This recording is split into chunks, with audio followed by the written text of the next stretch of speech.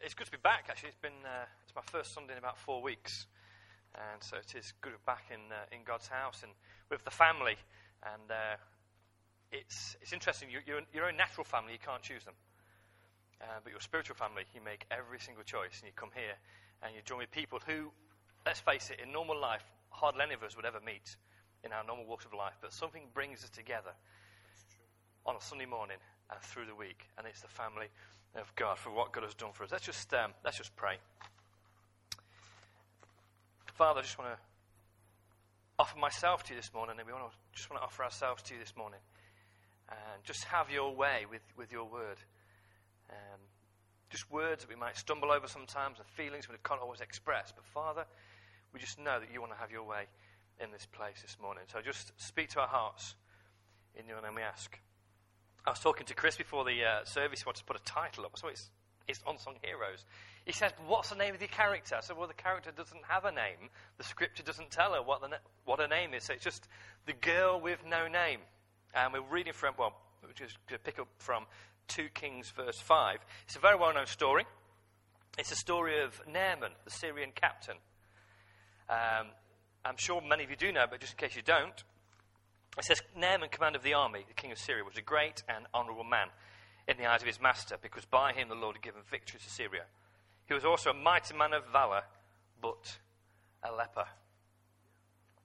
And I just want to just look at an unsung hero this morning. Like I said, she doesn't even have a name.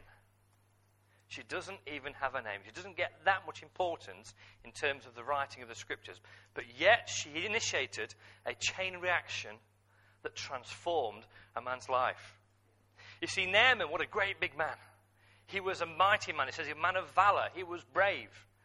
He was his king's favorite captain. He did great things. But then it says, but a leper. He was a leper. We live in a world of people who do great and mighty things. There's lots of people in this country who've done fantastic things, whether for themselves or for the rest of the country or for the rest of the world. But there's something that still separates us from God. It's disease of self.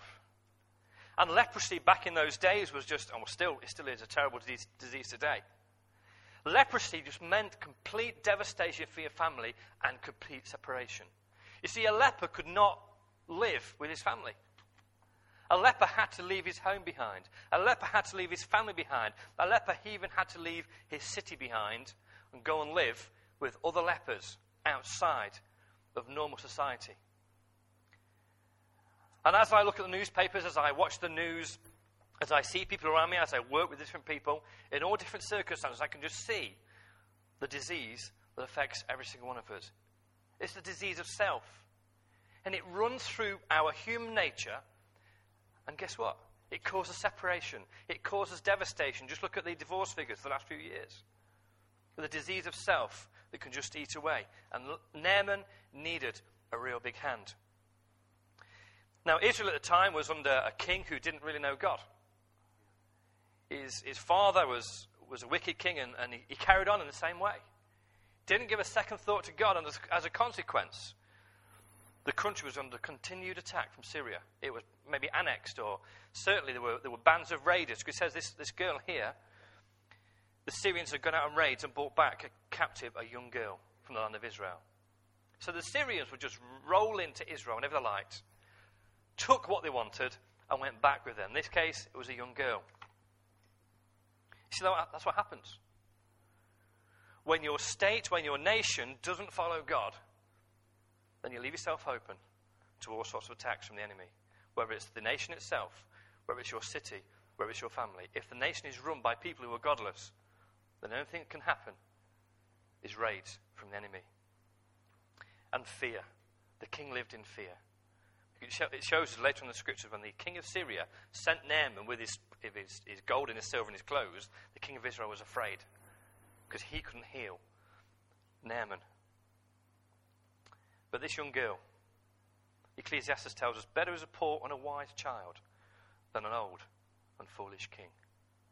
Because she spoke a word to Naaman that changed his life. And this morning I want to tell you that God wants to use you as a liberator. You see, Israel was subdued. This girl was a captive. Naaman himself, a conqueror, was suddenly defeated by disease. But yet this young girl, this unsung hero, became a liberator to Naaman and his family. And this morning you can be a liberator. God has appointed each and every one of us to be liberators of those who are held captive by the disease of self. Now this young girl, as I've already said, she was probably, I would say, between 10 and 11. I thought she was. She was a very young girl. She wasn't married.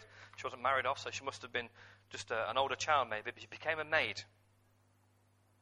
We don't know about her mother. We don't know about her father. We don't even know if they were still alive because she'd been captured in a raid. So maybe mum and dad were dead.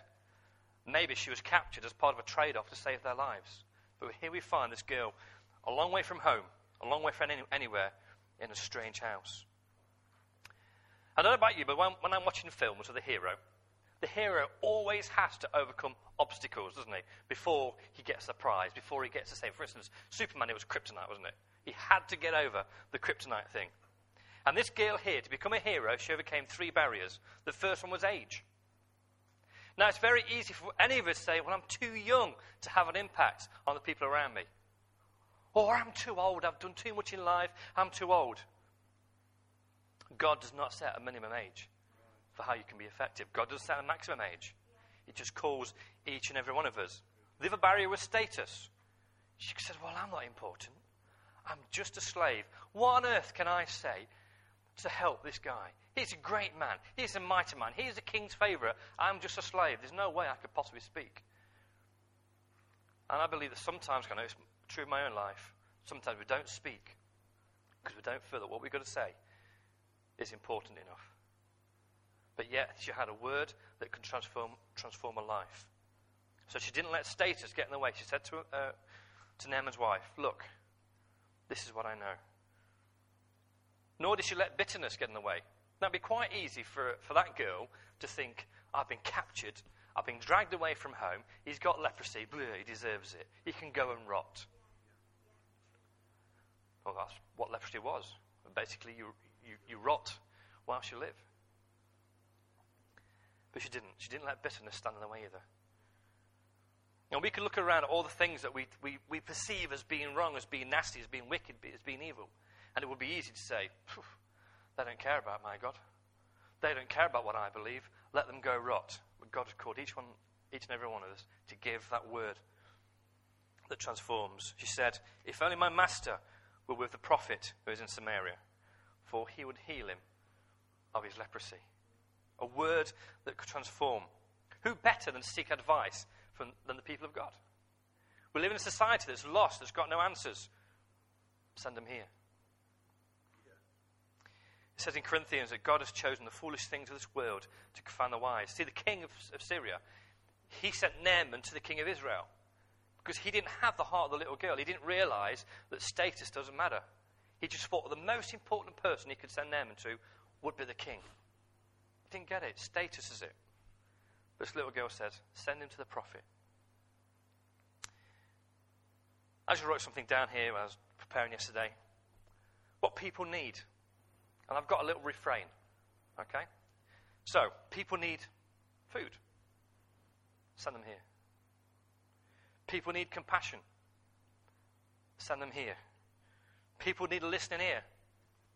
Send them here. People need answers. People need help with finances. People need understanding of who they are. Send them here. People need healing. Send them here. People need to experience grace. Send them here. People need to learn mercy. Send them here. See, God has pointed every single one of us with those words that can transform. The king sent Naaman to a place where the answer was not. And there are many places in society where the answer is not. It's not to be found in the state. The answer is not to be found in the welfare system, as helpful as that is. And I'm sorry to say the answer is not to be found in some churches around this country. But send them here. Because I believe God is doing something in this town, in this place. And God wants to send those people here. And He's appointed you, every single one of you, to send people here. You see, community leaders need advice. Send them here. Politicians, God, they need wisdom, don't they? Send them here.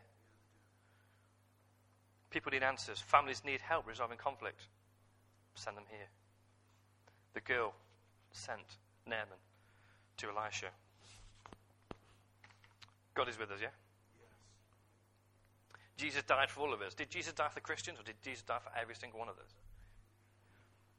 And where would I be if somebody at some point hadn't spoken that word that can transform? Now, heroes have qualities, and here are 3 qualities demonstrated by our unsung hero. You find most of them in verse 3. First of all, the sincerity. You see, this little girl did this deed. She mentioned Elisha without any thought of reward or liberation or promotion. She just said, this is the guy I need to go and see. She was sincere. There was no underlying motive. She said, just send him to Elisha. A sincere word. The second thing was secure. She stated with certainty what Elisha would do. She said, send him to Elisha because he will heal him. What security she had in her God. I've been walking with God many years, and there's still times now where I get unsure. And God wants to work on my life to be so secure in who He's asked me to be. And He wants you to be secure in who He's asked you to be. Faith is being sure of what we hope for, certain things we cannot see. Job says, I know my Redeemer lives. He was sure he had security. Paul said, I know who I've believed and persuaded he's able to keep that which you have committed. And thirdly, it was simplicity.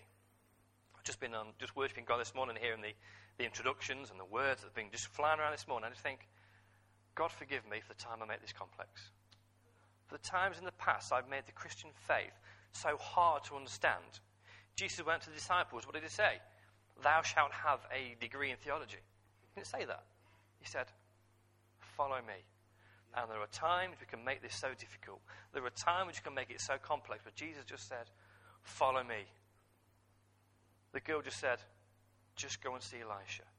Just a simple word. It wasn't complex. And maybe this morning you're short on confidence. You know who God is, you trust God, but you don't think you can speak. Some people don't pray in church because they think they need to have all these flowing words. It's just a simple word. Sincerity, security, and simplicity. You know, I've not really looked at the healing because I think that's secondary. Because the start of it was that simple word, that chain reaction. But what happened? There's a turnaround. We see in the word when Naaman was asked to dip in the Jordan, he got indignant.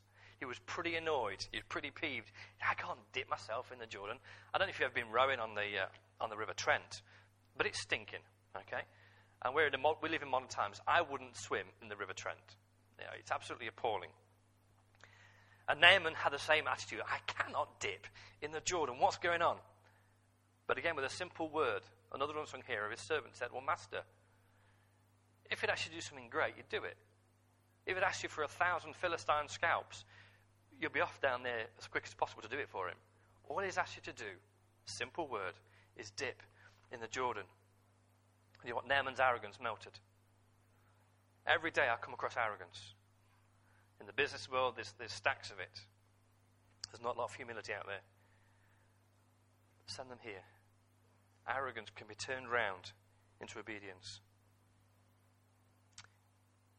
I think we need to pray for guides and authority of our nation, of our communities, that rather than arrogance, they have a godly view on things. And then what impact would that have on the church if our local leaders got rid of their arrogance and focused on that simple word, that transforming word? This is the second thing that happened then was transformation. He dipped in the Jordan 7 times as instructed. And the word says he came up and his skin was like that of a young boy. It wasn't just the disease was gone. His life was completely and utterly transformed. What a testimony. He goes to the prophet covered in this horrible disease. And he goes back home with skin like a young boy. And there was thankfulness. Naaman said to Elisha, I'm not going to forget this. I am not going to forget this. And when people's lives are impacted by God, they can't forget it. There are stories sat all over this room where you knew where you were, but someone said a simple word.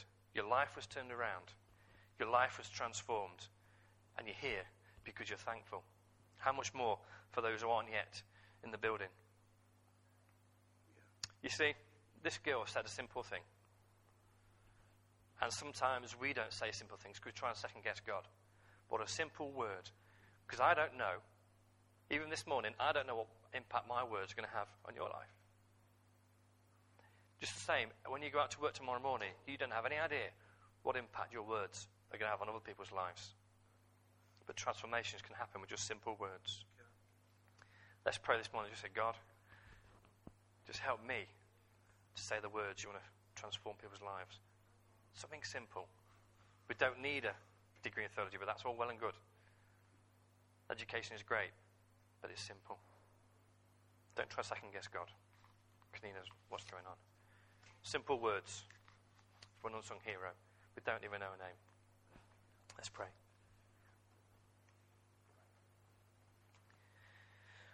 Father, I pray for myself, Lord, just forgive for those times we made it complex and tried to baffle people with theology, when a simple follow me, go and see the man of God would suffice.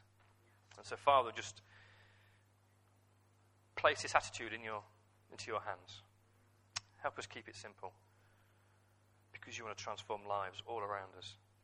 As this church continues to grow, Lord, we'll look for those turnarounds, those transformations, and a place full of people worshipping you out of a thankful heart. Amen.